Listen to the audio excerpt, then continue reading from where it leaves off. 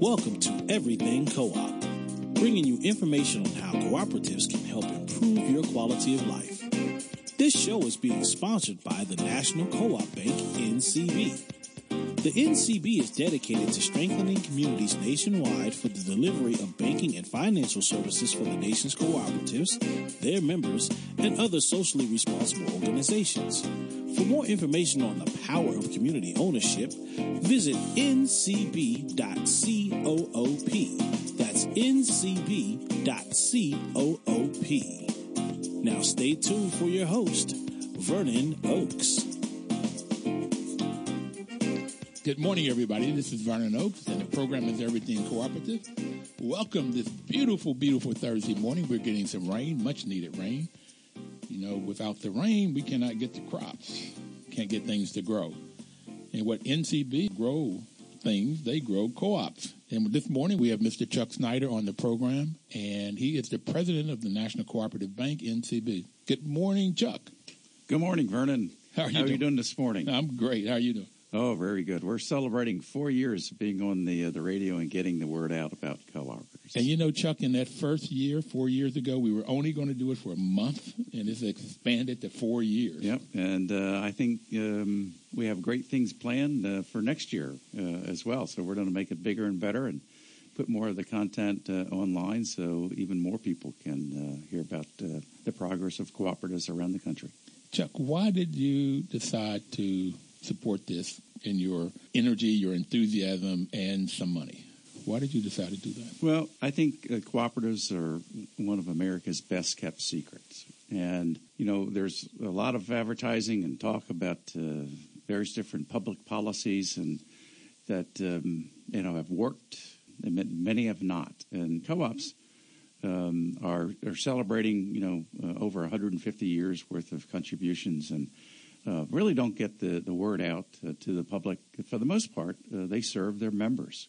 And there's no real need to advertise and create brand names. But there's a lot of brand names out there that are cooperatives that you just don't know about. In the farm, you talked about the rain and growing crops and Ocean Spray and Land O'Lakes, butter, Blue Diamond almonds, Cabot cheese are all cooperatives that are owned by the farmers. And then you have small business purchasing co-ops. These are small businesses all throughout the country that may have grocery store cooperatives up in the New York area. You have Wakefern or ShopRite, Fresh Grocer in Philadelphia. So you have all sorts of different types of purchasing types of businesses. Here in D.C., we have some very successful Ace hardware stores that are locally owned, but they belong to the ACE Cooperative so that they can compete against the Home Depots of the world, so they can aggregate all their purchases so they get better deals so they can pass it on to their communities. And so co-ops play a very important part in building community.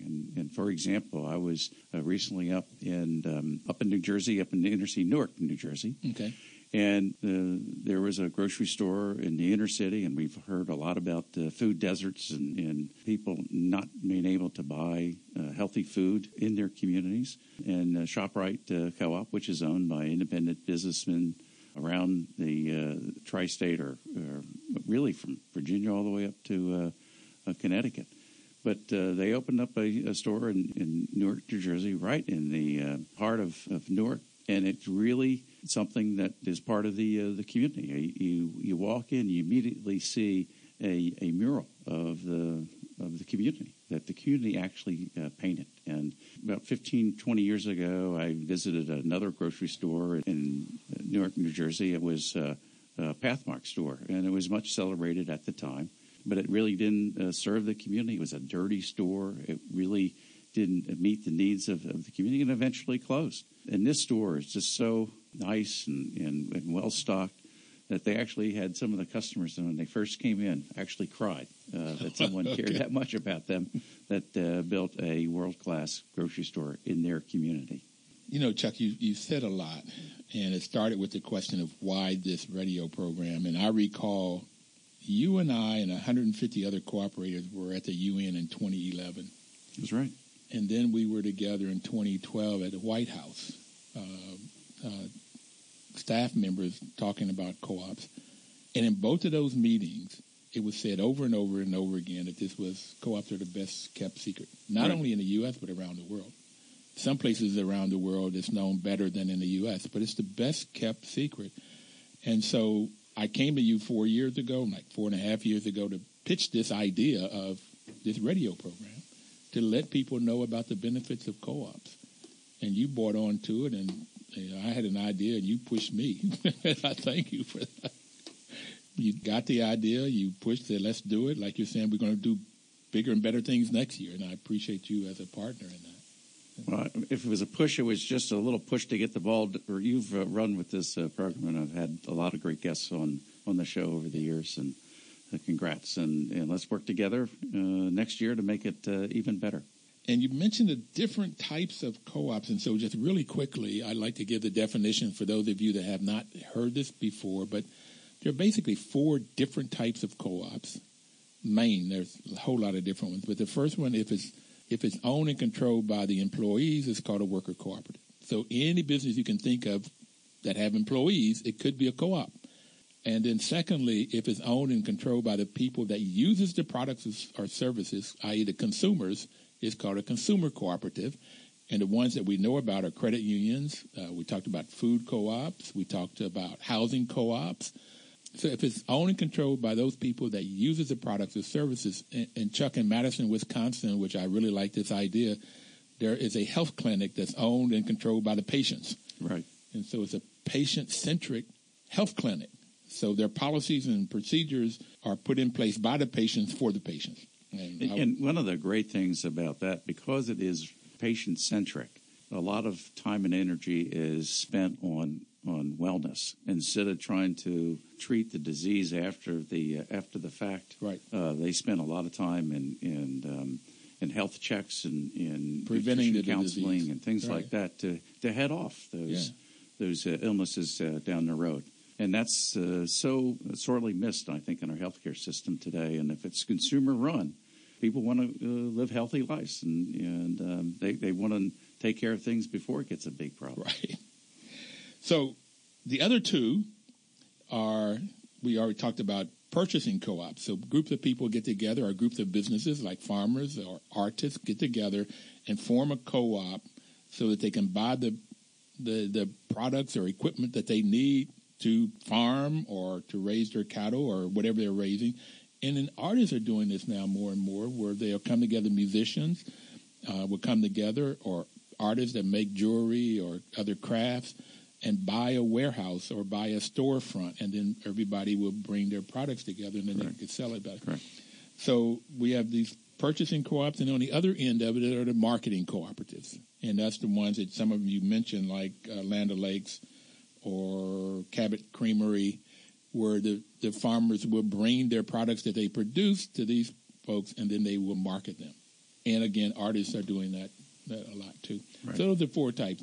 Now, the bank sort of helps fund all of those? Absolutely, and all over the country, from inner city, from Washington, D.C., all the way up through Alaska. In fact, we actually finance some of the native tribe organizations because we feel that they're a type of cooperative. It's owned by the native tribe members. They share in the investment, and they share in the rewards. They're governed by elections by people from members of the tribe and things. And so we've been doing that for some 30 plus years. And many times we're the only lender that's willing to talk with them. And so we provide a very vital service. Right now, there's a lot of tax reform discussions on Capitol Hill. And we're spending some time educating the Congress on how this will negatively impact cooperatives.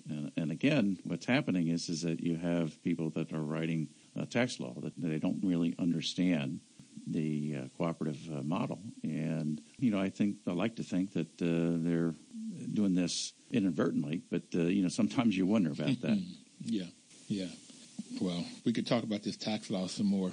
I find that what's common, what you say in your mission statement, or rather about your employees, that what they have in common is that they all join together cooperatively to meet personal, social, and or business needs. But most co-ops or most entities like the Alaskan tribes, and they're all people come together to help solve community problems.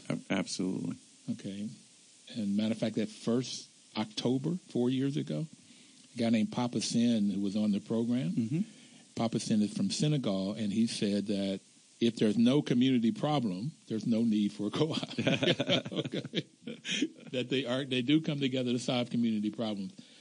And in his community, they created a housing co-op, then a transportation co-op, and then a school. That's what their community need, and they created all of those together. Right. And needs change over a period of time. It's just like any business. There's not too many businesses selling buggy whips these days. And things. Buggy whips. Buggy whips. Okay. So I mean, or buggies, or buggies, so the cooperative model is endlessly adaptable, and if there's a need out there and people are willing to work together, they can get the economies of scale.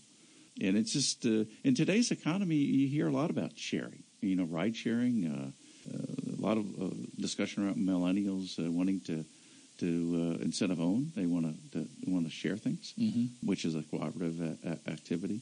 And I think that in today's society, we tend to want to butt heads with each other, and that's not the way to get things done. Collaboration, cooperation, people getting their needs fulfilled by working together with one another is something that is as valuable today as it was 150 years ago.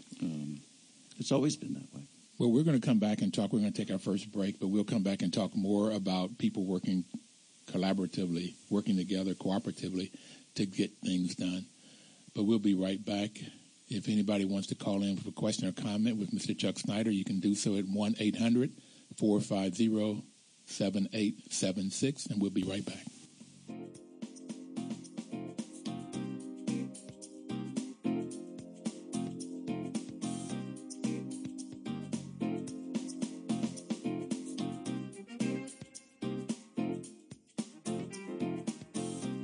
Washington, D.C.'s News Talk, 1450 AM WOL and 95.9 FM.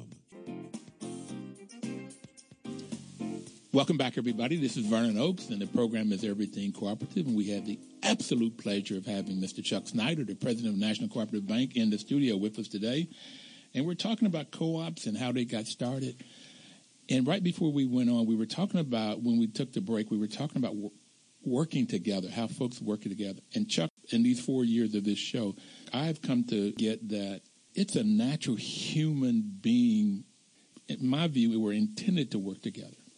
This sort of view of being the Lone Ranger or John Wayne and do it all by yourself.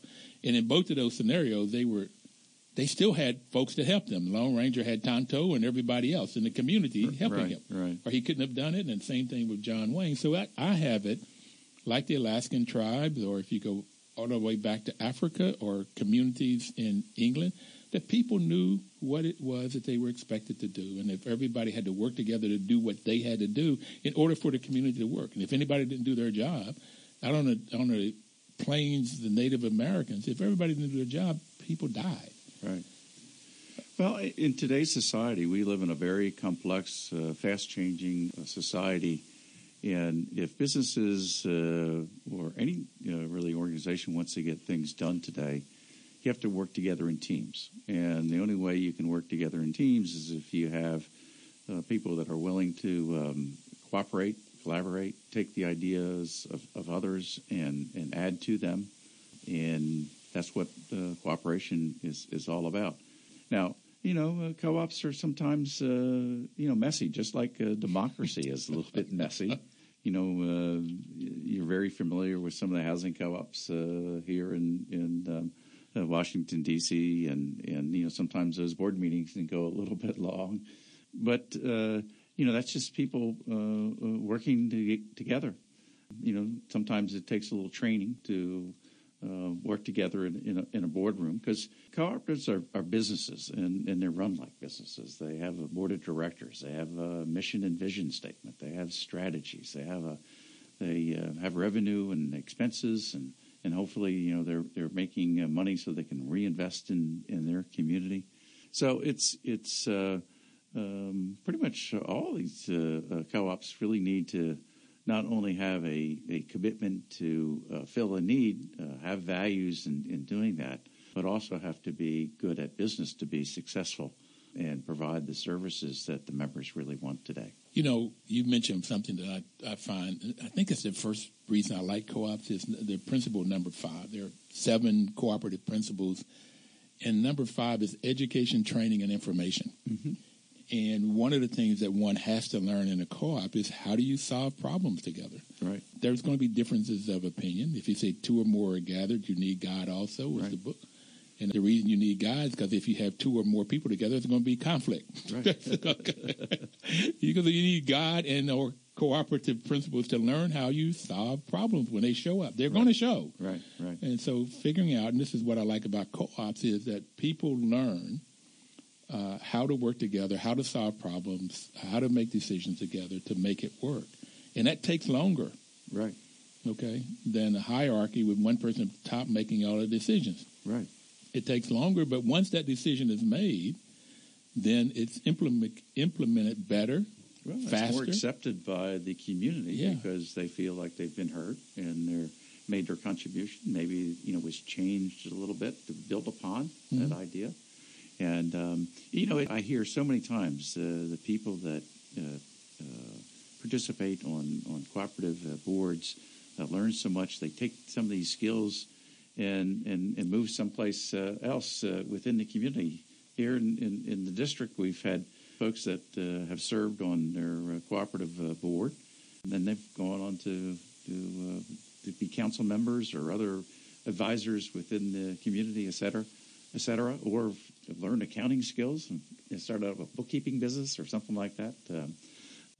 So it's a great way to sort of learn at the boardroom to know what minutes are all about and what budgets are all about and how to execute that, how to measure yourselves against the performance that you were expecting, and then if there's an issue, overcoming that challenge and figuring out what the solution is so that you can move forward. These are all skills that are very valuable in our life and can be learned at the cooperative board table. You bring up a really great lesson in this cooperative business model is that knowledge, learning and knowledge and applying that knowledge is so much a part of the co-op principles, co-op business. And it helps the individual at the individual level, at the family level, at the community level. And all through these 4 years, Ruthie Wilder comes to mind. She's in Baltimore. She's the president of a 80-some unit housing co-op. Mm-hmm. And she is retired now, but she worked in their metro system as a train driver, like a metro driver. So she's a blue-collar worker, everyday worker, but she's learned leadership skills. Mm-hmm. She has learned budgeting. She talked about it right here on the program. Mm-hmm. Okay, and she took those lessons that she learned and applied them to her life. Right. Okay. And the other thing that I've had people to talk about is once you learn in a co-op, how does a co-op function and how you get on the board of directors and make decisions. And once you get those leadership skills, then you go out and you say, okay, in community, I need to be on the board of directors, right. Board of education. Right. I need to be on the city council. Right. Okay. I need to be the mayor. So you get all of these different cooperators who learn these skills to go out and do other things. So that is absolutely amazing. And in Jessica Gordon Nimhar's book, Collective Courage, and some other things that David Thompson has done in writing about the civil rights movement and cooperatives, it was clear that Rosa Parks went to get training from people that did cooperative training. Mm-hmm. And she learned her civil rights, and that's why she was sat down on the bus. Right. She got her rights. And so I have it that the civil rights movement would not have happened or would not have happened the way it did without cooperatives. And that isn't well known. Yeah. Well, I think that they definitely made a contribution to the civil rights movement. You talk about the fifth principle of education, training, and information. Mm-hmm. One of the interesting things about co-ops is that it gets people together and they share information. And It creates synergies that you wouldn't have expected. For example, here in Washington, D.C., there's something that was recently formed about 3 years ago called the Community Purchasing Alliance. And it's an alliance of churches, and they've added charter schools on recently. And they had an interfaith council that brought some of the churches together from time to time. Mm-hmm. But, someone had the idea to, as some of these discussions, to form a cooperative to save on the purchases. It seems like everyone today is getting a little bit squeezed as far as the expenses, and they found that they were paying too much for just simple things like trash hauling, and everyone they were getting ripped off. It seems trash taken away. Yeah, and but they figured out that if they came together as 50 strong or 80 strong, they could get a better deal. Yeah, and so they did that with electricity, and now there's actually some solar panel work that's being done of these various different community churches. But getting back to this informational and education, now that they're coming together and talking about how they could save money, it creates other conversations mm-hmm. about how they can work together. Nothing to do with the purchasing, but other topics with religion and how communities are talking with each other and how they can work together more closely. And you see that all the time in co-ops. Co-ops help to create a community by sharing information that you wouldn't have had as a result of, the co-op brings that stuff together, and that sharing of information helps to build community, and it's just not, for the day, but for hopefully for many years to come as a co-op continues to do its business. I've been to a couple of their meetings, particular annual meetings, and as being a property manager, and most housing co-ops are nonprofits, so they reach out to nonprofits. So I've had, matter of fact, I bought my copy machine through them. That's that right? It's a great experience. I've got a couple properties that are looking at solar panels. Mm-hmm. Some have looked at, what's interesting with the things like trash hauling, by having a property manager, we end up negotiating for all of our properties. So our contract was what they were getting, what CPA was getting. Mm-hmm. So we didn't get savings.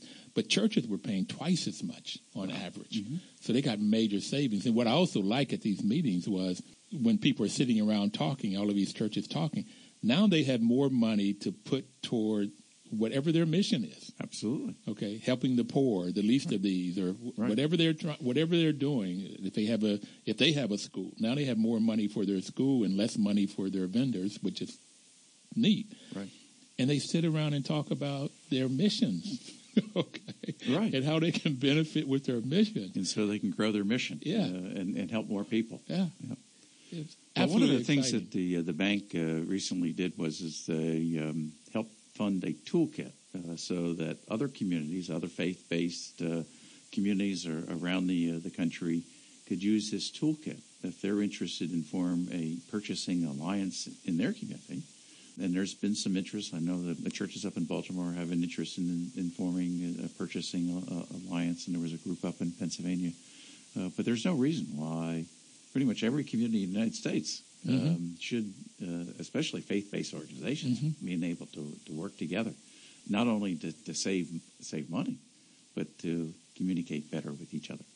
Okay, I like this idea. I mean, if we could go national or international to get people both talking together, but also get people to save money. I love Absolutely. it. Yep. And the bank funded that toolkit? Yes, we did. It was $50,000, and so we're going to be putting it online, and hopefully communities that are interested. Each community will probably do it a little bit differently, but the toolkit will be a resource to show the possibilities of and the value of people coming and working together. Miss McDonald, and we're going to go to our second break, with the Cabot Creamery, said that the folks at NCB are angels, and this is one example. So okay. We'll be right back. Please don't touch that dial. Washington, D.C.'s News Talk, 1450 AM WOS and 95.9 FM. Welcome back, everybody.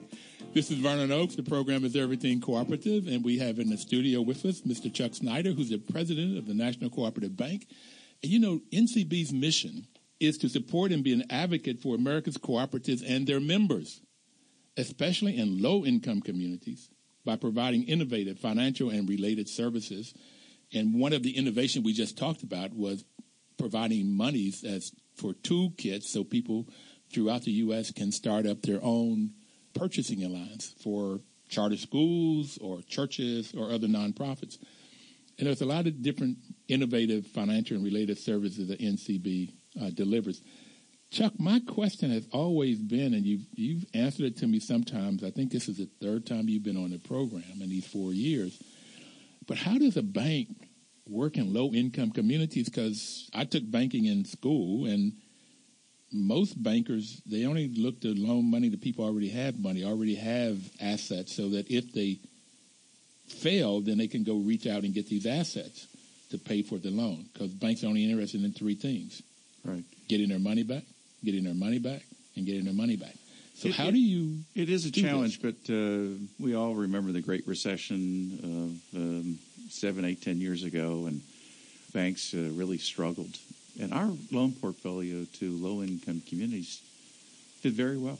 It did better than our loan portfolios to non-low-income. That's hard to believe, Chuck. So how did that happen? Well, first of all, I think that the people that we've lent to in low-income communities want to repay us, and a lot of times, if you lend money to a developer or someone that's speculating and renting out, they bought a house on the speculation that it's going to go up in value, and they're going to rent it out in the meantime. That's an investment activity, and if trouble comes, they'll try to get rid of the property or default on it. But if you lend to someone that really needs a home in the inner city at a price that they couldn't normally get in the marketplace, they'll fight tooth and nail to repay, because that's it's so much more meaningful. And you talk about innovation. We just yesterday we approved a new program. It's with the Urban Housing Assistance Board, better known as UHAB, up in New York City. They're a developer of That's Andy Riker? Andy Riker is the head of UHAB. And it is a loan program for members of limited equity housing co-ops, and to be able to buy a share. Now, most limited equity housing co-ops are structured so that the buy-in is very reasonable, and for the most part, these shares go for around $20,000. That's the good side. The bad side is that it's not going to appreciate like a normal house. There's usually some formulaic which allows them some appreciation.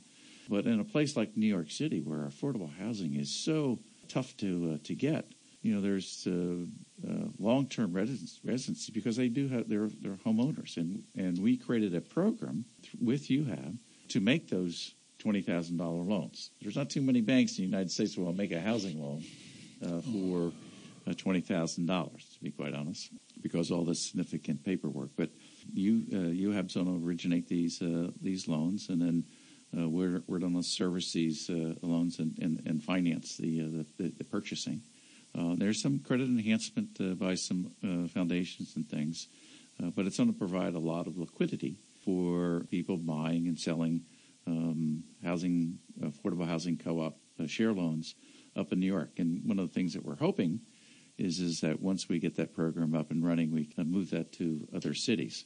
But that's the type of thinking that is required. It takes a long time to put some of these programs together, but the value is just so significant. And you brought up the issue as far as banks can't make loans. We can do it in a way that's creditworthy, but it does take a while, and it's not that efficient. So you have to be patient. And we're a co-op. We're owned by the housing co-op. So, they elect the board of directors, and we meet 4 times a year, and they look me straight in the eye, and they say, what are you doing to help us out? And I better have some pretty good answers. So it's a commitment, a long-term commitment that laser-like a focus in on our membership. And, we can't do everything that maybe our members would like, but we have shown that dedication to this area, we can achieve a lot. In fact, most financial institutions would only have maybe 3, 4, 5% of their loan portfolio in low-income communities, and we have 10 times that amount. We have about 35% of our portfolio is in low-income communities, and that's outstanding. It is. And, I want to go all the way back to, you mentioned that in the Great Recession that the low-income communities did not fail. And I have it that one reason is this education piece. Right. And in this education piece, that housing co-ops particularly make, and co-ops also make long-term decisions, not necessarily short-term decisions that happens. In my MBA program, the criteria for making an investment was the return on investment for the investor. Right. What's the return on investment? So sometimes that would cause a short-term decision that may not be good for the business long-term. Right. But co-ops are more involved, more interested in what's the best decision for our members. And so a lot of times that's a longer-term decision. So they would not make these short-term loans that have changing interest rates or big balloons. You all wouldn't let them do it either.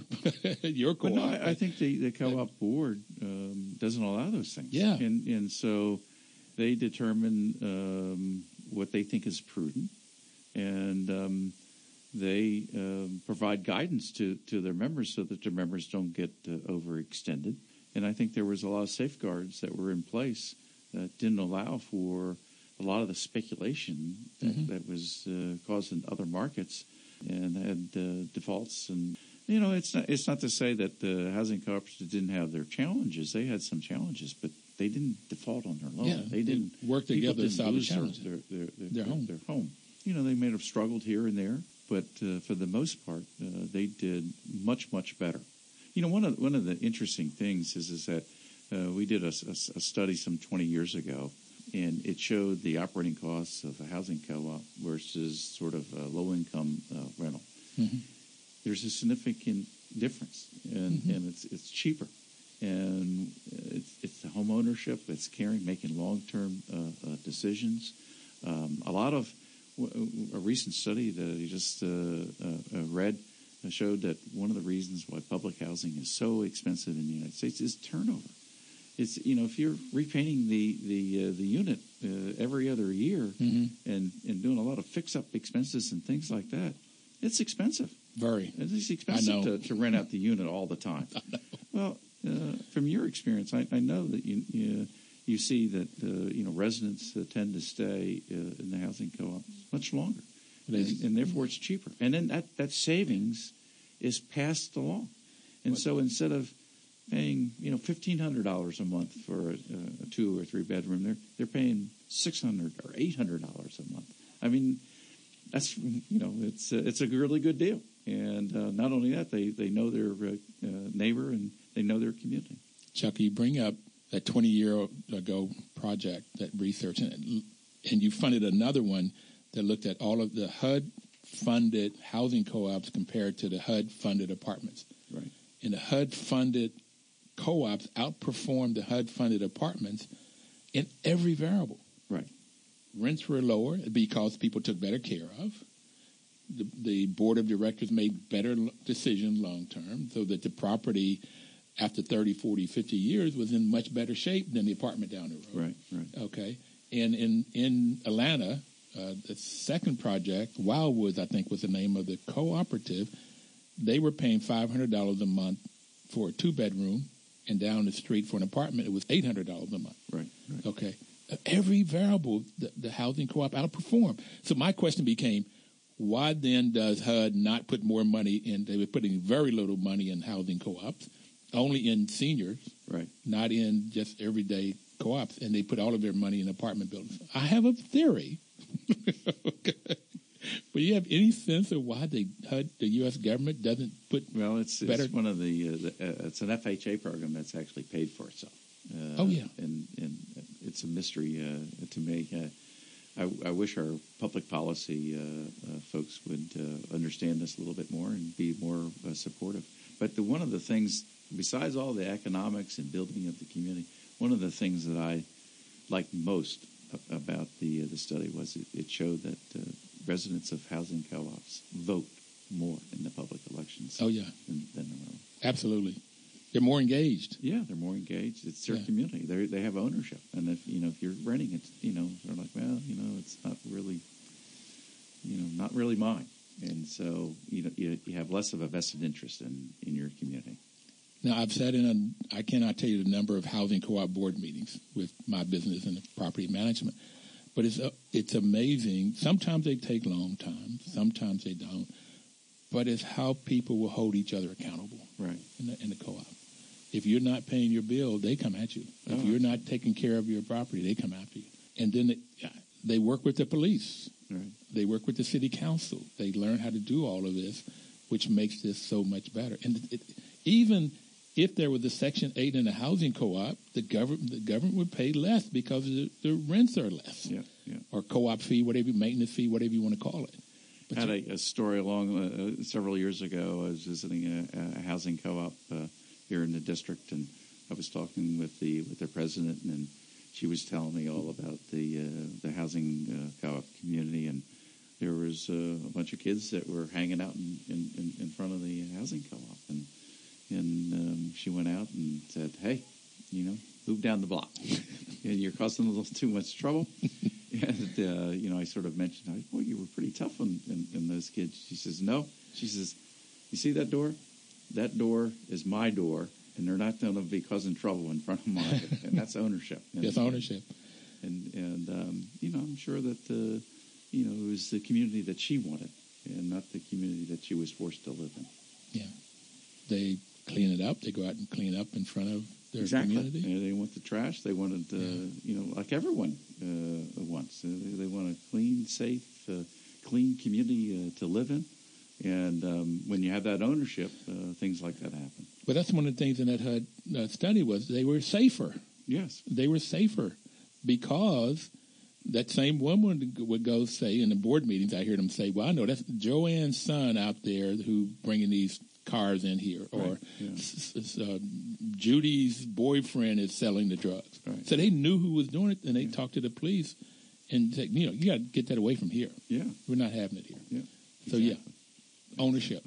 Yep. It doesn't just automatically happen going from a renter mentality to an owner mentality, but when it happens, you get great results. Well, that's one of the things that we can talk about after the break, I guess. But okay, we'll talk about it after the break. But we're talking about housing co-ops, but you get the same kind of thing in any type of co-op, where people really take ownership. Well, that's where that fifth cooperative principle, education. You really need to educate the board of directors as to their power and their authority and limitations as well. We'll be right back, everybody. Please don't touch that dial. Washington, D.C.'s News Talk, 1450 AM WOL and 95.9 FM. Information is power, and this is Vernon Oaks with Everything Cooperative. That's why the WOL is a great partner, because NCB has given us and supported us with monies and to give you information about cooperatives. If you get this information and use it, either find a cooperative to go do business with or start a cooperative to solve your community problems, then that's where the power is in the information. And Mr. Chuck Snyder is here with me today, the president of National Cooperative Bank, giving information about why co-ops work. Now, cooperative values are self-help, self-responsibility, democracy, equality, equity, solidarity. And in the traditions of the founders, cooperative members believe in the ethical values of honesty, openness, social responsibility, and caring for one another. And Chuck, I really wish we could get these values on Capitol Hill, okay? Okay. In the White House and in... Absolutely. It seems like we're a little short on that these years. And, one of the things that we're proud about a lot of things we do at the bank, but for the last 4 years, we've been recognized by the Washington Post as being one of the best employers. Mm-hmm. And the reason why I thought of that is I think the main reason is our values and fairness. And not only do we try to do what's right for our member, our customer, but we use that same value system with our employees, right? And try to provide them a workplace that they feel is fair, equitable, pay, have career paths, et cetera, diverse.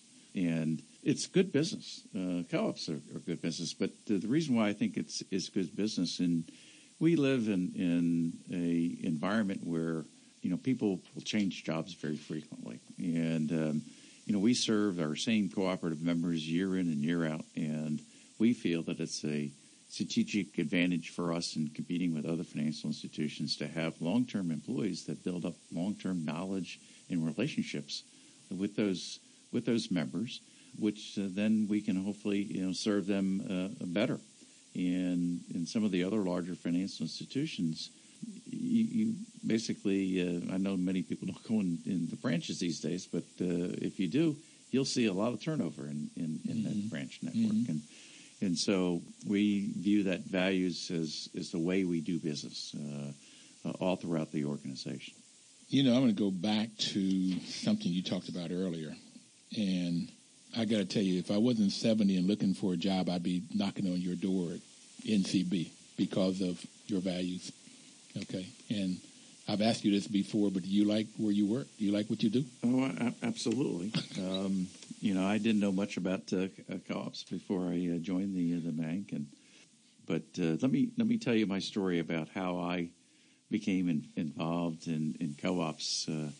Credit unions are cooperatives. Right. They are in business to serve their members, and the members elect the board of directors. And I was president of a temporary federal credit union. This is a long time ago. This is back in the late 70s, and I was asked to run this credit union. It was for workers of temporary workers, and if you work for a temporary help company, it's pretty difficult to get a job because when you fill out a job application, you're temporary and not permanent. There's a good likelihood that you'll get turned down for the loan, and so I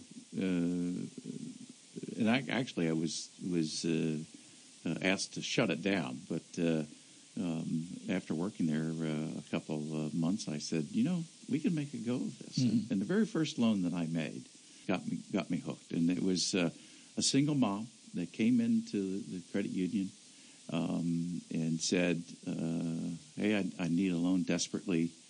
We're living with some family members, but we're having some issues, and they want me to move out. I don't have any place to move. I need money for a deposit. Security deposit. Okay. Security deposit. It was $250 that she needed a loan for. And so I thought, okay. And I called up her counselor, and I said, is this a good person? She said, yep. And I said, well, dependable? Yep. I said, I'll tell you what, I'm going to give this person a $250 loan, but make sure she's employed for the next 6 months so that she can repay us. And so I did that. I was a little bit naive at the time. I didn't know the impact that this loan was going to have on this person. But it seemed like every week this person came in and deposited another $5 into her account, made her loan payment. She was saving. She thanked me profusely and said, I needed help, and the credit union was there to help me. And I'm thinking, gosh, this was a simple business transaction, and if I can make that big of impact on someone's life by making this loan, count me in. Count me in. So that's how I got involved in co-ops, was through that loan at the credit union. And, I've been trying to do things like that ever since. And, it's do well to do good. Any organization has to perform well financially, to pay their people well, to provide fringe benefits, et cetera, and run like a business. And you have to make tough decisions sometimes. But then use your values and see how you can really have maximum impact and value for the people that you're trying to serve in balance with those profits. Obviously, you can't spend so much that you become unprofitable. But if you do it right, you can do well to do good. And, we've been doing that for many years. In fact, next year in 2018, we're going to be rolling out a national depository program. It seems like no one goes into the bank branches anymore. And we're going to be marketing over the internet to sell checking accounts and CDs and things like that. And what we want to do is attract people that are interested in investing in NCB to help us do more of the things that we like to do of helping people. And so we're going to start this program. We spent the last 9-12 months upgrading our digital platform. And so we're just about ready to get this thing rolled out. And we think that, and we get people calling us up all the time. Jay, can we open up an account at NCB? We like the things that you do, and we would like to support an organization like yours because you invest in things that we care about. That is absolutely wonderful. Now, who decides what happens to those profits? You got to be profitable. I don't care if you're a nonprofit or for-profit. You got to make money to survive. Well, that's why we have board meetings, and the members elect the membership, and we have various different committees, and we create budgets, and we talk about these things all the time. And it has to be a balance. You have to make money and be profitable. You have to invest in your community, just like we invested in our systems recently. You have to put money away to do those things. But then again, you want to make sure that you're investing in the communities that you're trying to serve. And if you do it right, like I said, the loan portfolio in low-income communities performed very well during the Great Recession. And that made money. And then there were some other portfolios that we had that actually didn't do as well. Mm-hmm. And so you can do these things prudently, but you have to do it cautiously and use sort of old-fashioned banking concepts and be conservative, but also be committed and willing to listen and also be there over a long period of time. You just can't come into a community and then leave. You have to be there for the long term. Well, I've had several co-ops come in and say, well, first off, the members decide what happens to the money, its profits, maybe through the board or maybe through the membership, but they put 1/3 in dividends back to members, 1/3 in social responsibility kinds of things back to the community. Right. And it could be to help other co-ops to get formed and grow, and then 1/3 for growth. Right. I've heard a lot of different formulas, and each co-op is different, right? And depending what they want to achieve, and that's fine, because the members cooperative decide. Model is endlessly adaptable, and you do what the members want. We only have a minute or so left. What do you want to say? How do you want to leave people today? Well, we just celebrated a co-op month, October, and you know what? I just feel that today co-ops play a very important role in our society, and I encourage everyone to learn more about the various different types of co-ops. Be willing to volunteer your time, whether it's a credit union or your housing co-op or the Community Purchasing Alliance of faith-based organizations, or help a worker co-op get started. There's owners of various different businesses that feel committed to their employees and have actually helped their employees buy the business through a worker co-op or through an ESOP. And so I encourage everyone just to sort of learn more about the cooperative model and how much it has contributed, not only here in the United States, but abroad. We didn't talk about the international contributions of co-ops, but it's very, very significant all throughout the world. Everybody out there, thank you, Chuck, for coming in. Thank you for listening. Please have a cooperative week, and we will see you next Thursday. Washington, D.C.'s News Talk, 1450 AM WOS, 95.9 FM.